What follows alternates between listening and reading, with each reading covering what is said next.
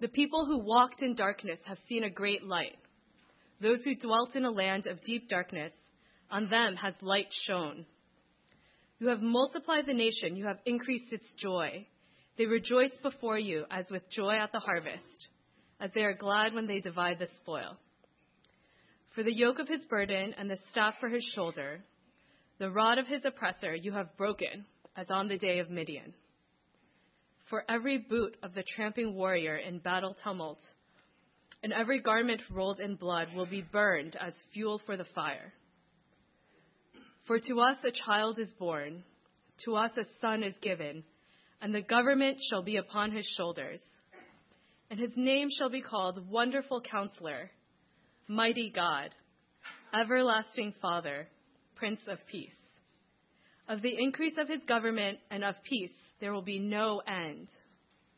On the throne of David and over his kingdom, to establish it and to uphold it, with justice and with righteousness, from this time forth and forevermore. The zeal of the Lord of hosts will do it. Merciful God, you sent your messengers, the prophets, to preach repentance and prepare the way for our salvation. Give us grace to heed their warnings and forsake our sins, so that we may greet with joy the coming of Jesus Christ, our Redeemer, who lives and reigns with you and the Holy Spirit, one God, now and forever. Amen. Well, good morning, church. Here we are again.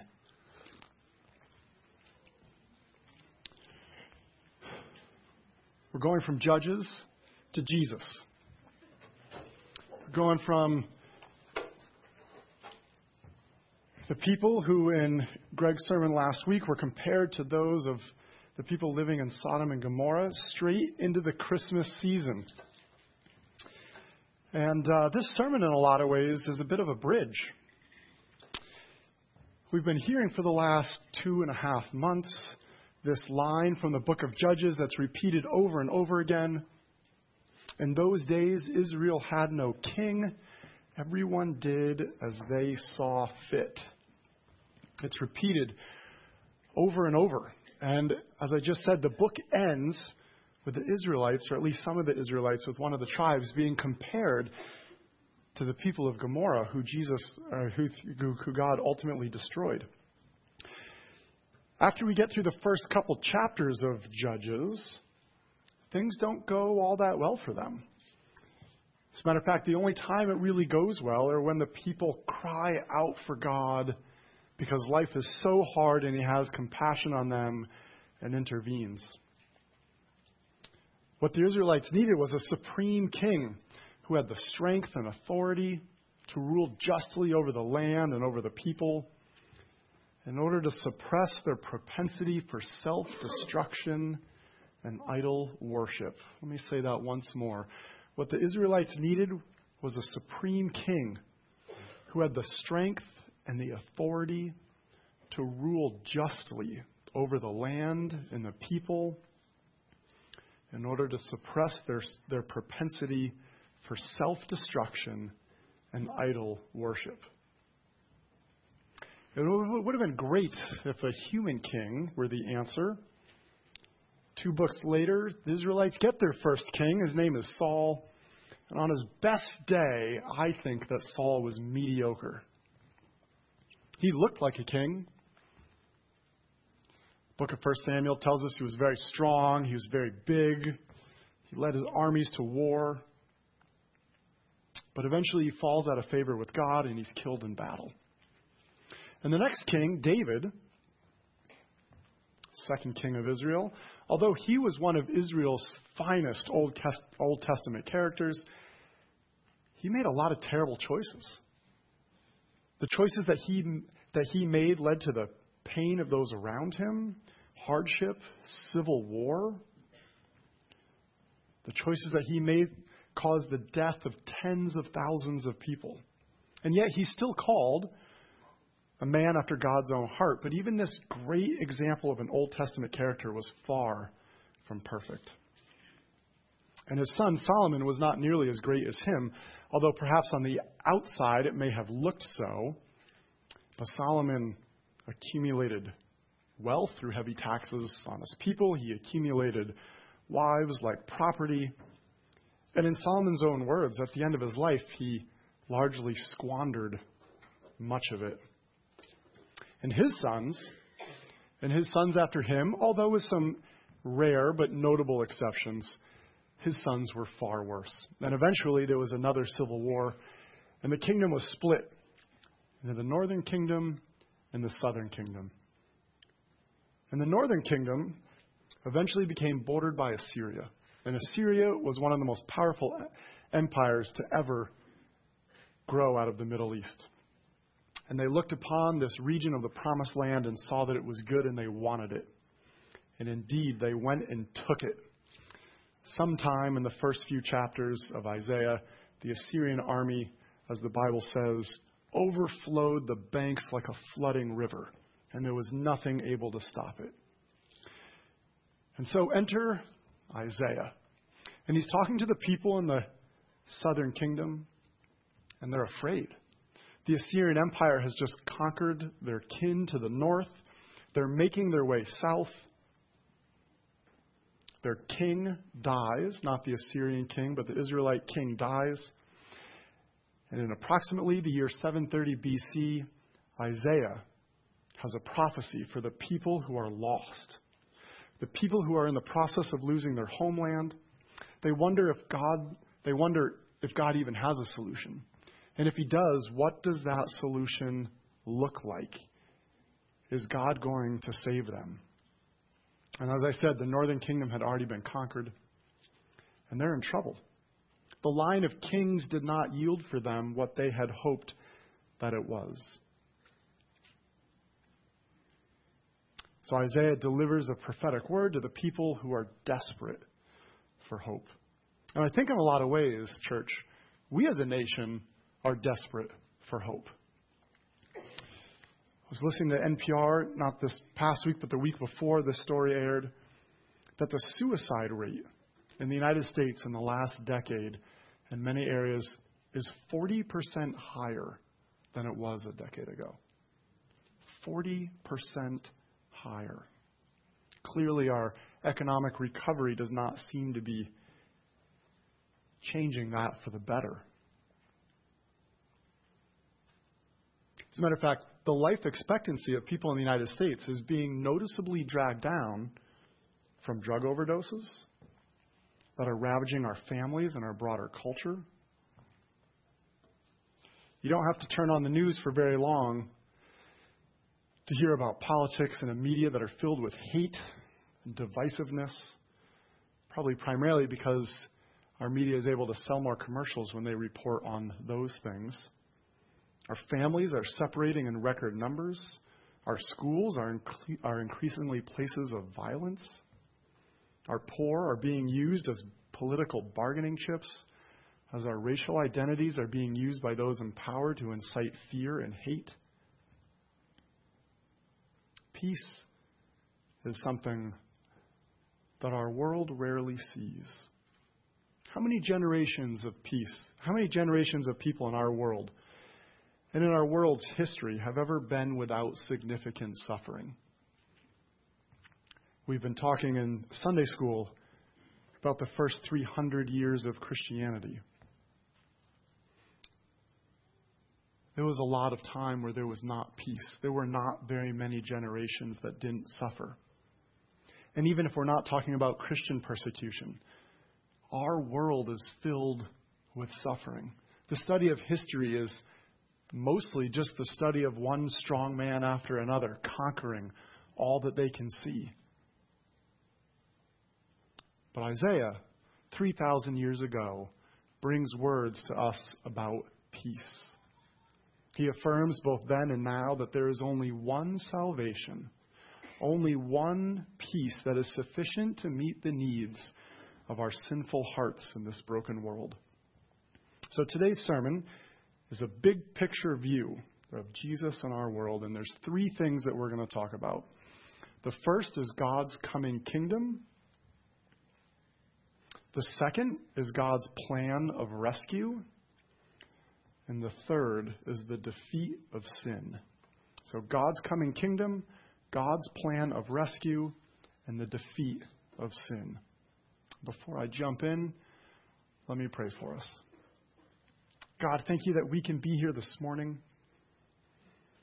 God, I would pray desperately for your kingdom to be restored to earth. I would pray, God, for healing for the hurts that this world has. I would pray, Jesus, that your peace, I would pray, God, that your rule would come quickly.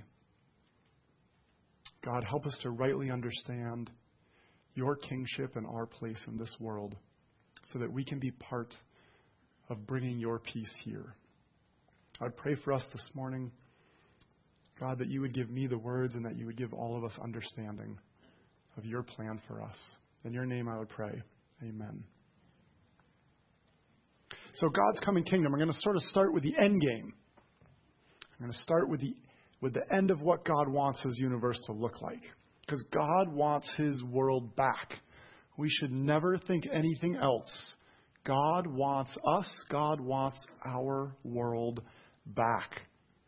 So when the verse here says the government will be on his shoulders, let's talk about that for a moment from the Israelite point of view.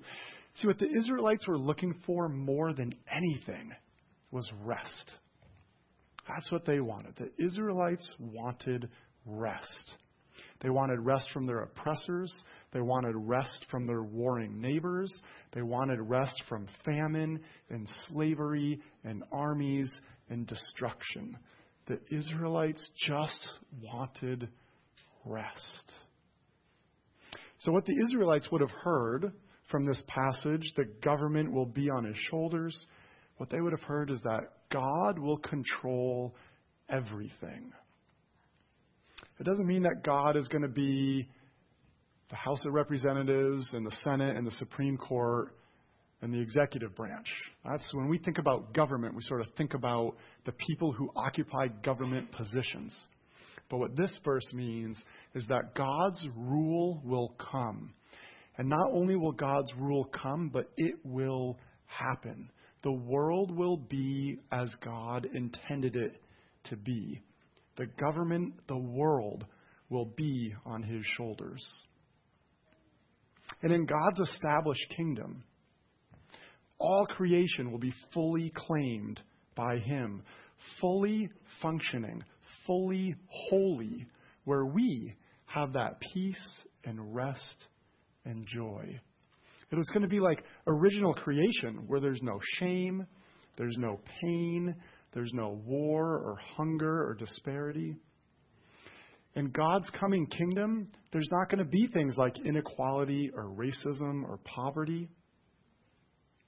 There's not going to be any more choices made by people that negatively affect other people. It's going to be a kingdom of peace and rest for its inhabitants, for us, where we're going to be able to exercise our creativity, our free will, our desire to build and learn and be in relationship without fear or jealousy or judgment or hurt. That is what God's kingdom is going to look like. That is what is meant when Isaiah says the government will be on his shoulders. That sounds pretty great. But the big question that I'm sure all of you are asking is, well, how do we get there? Because it seems like it's pretty far from where we are. So, number 2, God's plan of rescue. So there's a lot of things about God's kingdom and how it's going to come that I don't know. There's a lot of things that the Bible says that I don't understand. And what I'm about to say in the next 5 to 7 minutes is not meant to be taken as a fully inclusive picture of God's plan. But I want to talk for a moment about verse 7. It says that the kingdom is going to be established. God's is going to be establishing and upholding it with justice and righteousness. Establishing it and upholding it with justice and righteousness. Now, we know that we are part of this plan because the Bible uses phrases like, we died with him, we're resurrected with him, we're his ambassadors.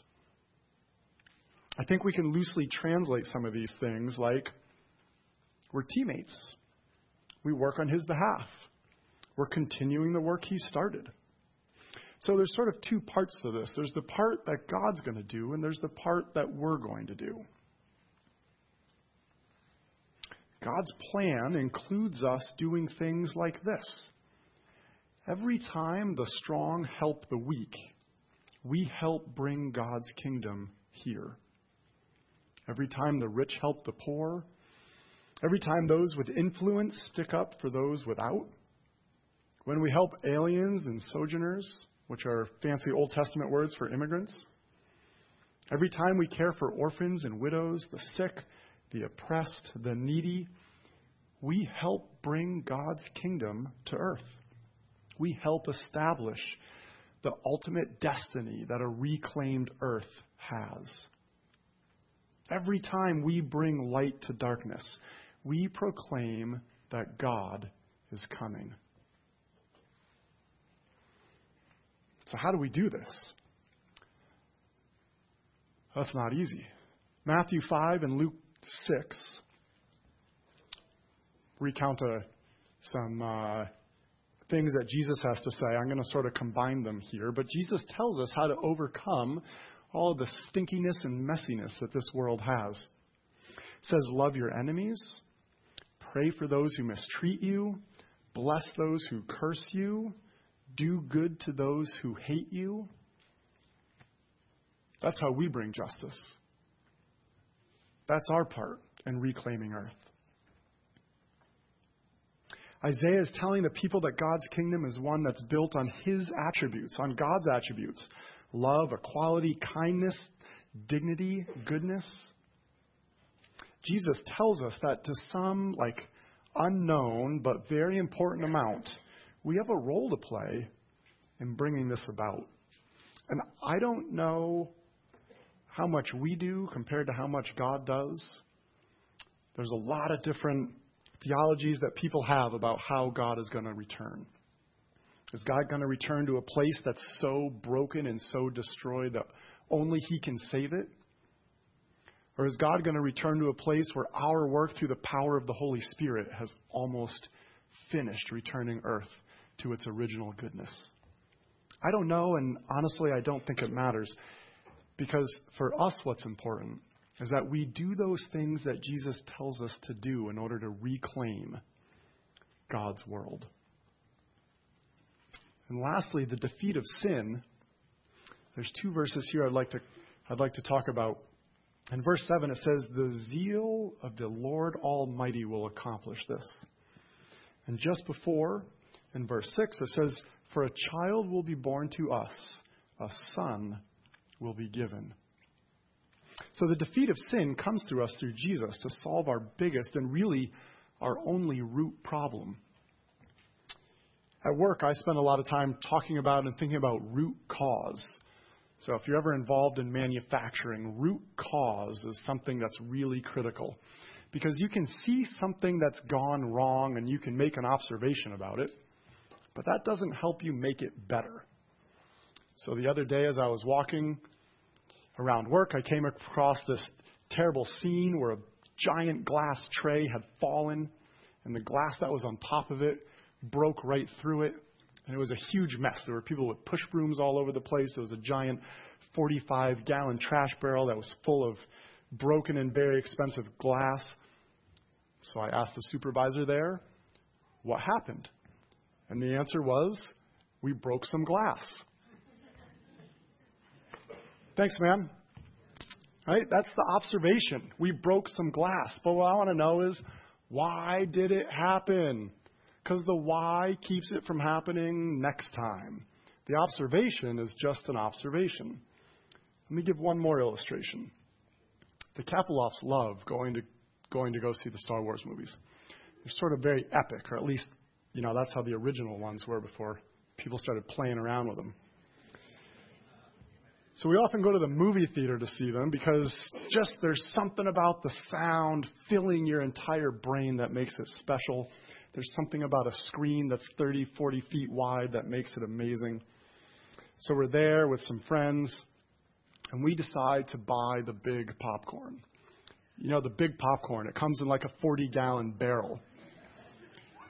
Maybe at my instruction, I had like 4 sticks of melted butter, a handful of salt over it. But we just bought one because it's like a gluttonous amount of popcorn. And the movie's about to start. We had just sat down, and all of a sudden, I hear, "Ah!" And I look down, and the bucket is literally upside down. Upside down. And you know, there was literally so much that in the tiered theater, it wouldn't all fit on the tier that it spilled in. It's falling down in the seats in front of it. And I said, "What happened?" And I hear, "Dad, it spilled." Well, thanks. I can actually smell it because it's taking up like so much volume in the movie theater. So my other friend went to go get the broom from, the front desk and, like a big 40-gallon trash can because that's what it's going to take to hold this 35-gallon thing of spilled popcorn. So what's the root cause? Well, we didn't know what the root cause was. We weren't able to really extract any more information from the children. But then the next year, there was another Star Wars movie that went out. We went to a different theater because I think we were banned from the first one. With the same other family, and wouldn't you know it, we had another tub of upside-down popcorn at the second. So as it turns out, the root cause is Laney. The root cause is Laney. So when the next one comes out, we're going to do our popcorn very differently. Now that we know what the root cause is, we can correct the problem. It's why we can't have nice things.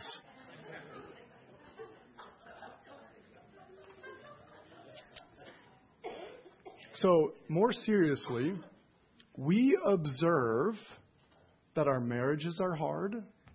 We observe that our relationships are strained, that our desires are not wholesome, that our goals pit us against each other, that our motives are not pure, that our needs are not fulfilled. Those are all observations. Those are all things that speak to the world's messiness and its brokenness. But what's the root cause? The root cause is sin. That's the problem. That's what Jesus came to defeat. The story of Judges is that when we're left to ourselves, we can't overcome the evil that destroys us. Maybe at best we can sort of keep it at bay in our own lives, but we'll never be able to overcome it in others. Last week, Greg told us the story of the Benjamites. How they were almost all destroyed, but in an effort for their tribe to continue on, what did they do? They go and kidnap the young women from another tribe. Even if that other tribe had done everything right, they still were going to experience intense loss and pain as the result of others. This is sin in our world. Even if you can keep yourself from doing wrong ever, which you can't, but even if you could, you would still experience the problem of sin from others. And of course, we can't. And so as others hurt us, we hurt them. So how is sin defeated? Well, sin's only defeated through Jesus. And this child that this passage talks about was given to us to undo that sin. And when I say given, I mean literally given. Not loaned, not joint ownership, but literally given to be murdered. The prophet Isaiah goes on in chapter 53 to talk about Jesus and what that would mean for him to be given. And here's some of the words that chapter 53 uses to talk about what it meant for Jesus to be given. It says crushed, despised, rejected, pierced, oppressed, bore our griefs, carried our sorrows, cut off from the land of the living, poured out his soul to death. The zeal of the Lord Almighty will accomplish this. God loves us so much. He wants us back so much that he was willing to give Jesus to reclaim us. So how is this sin defeated?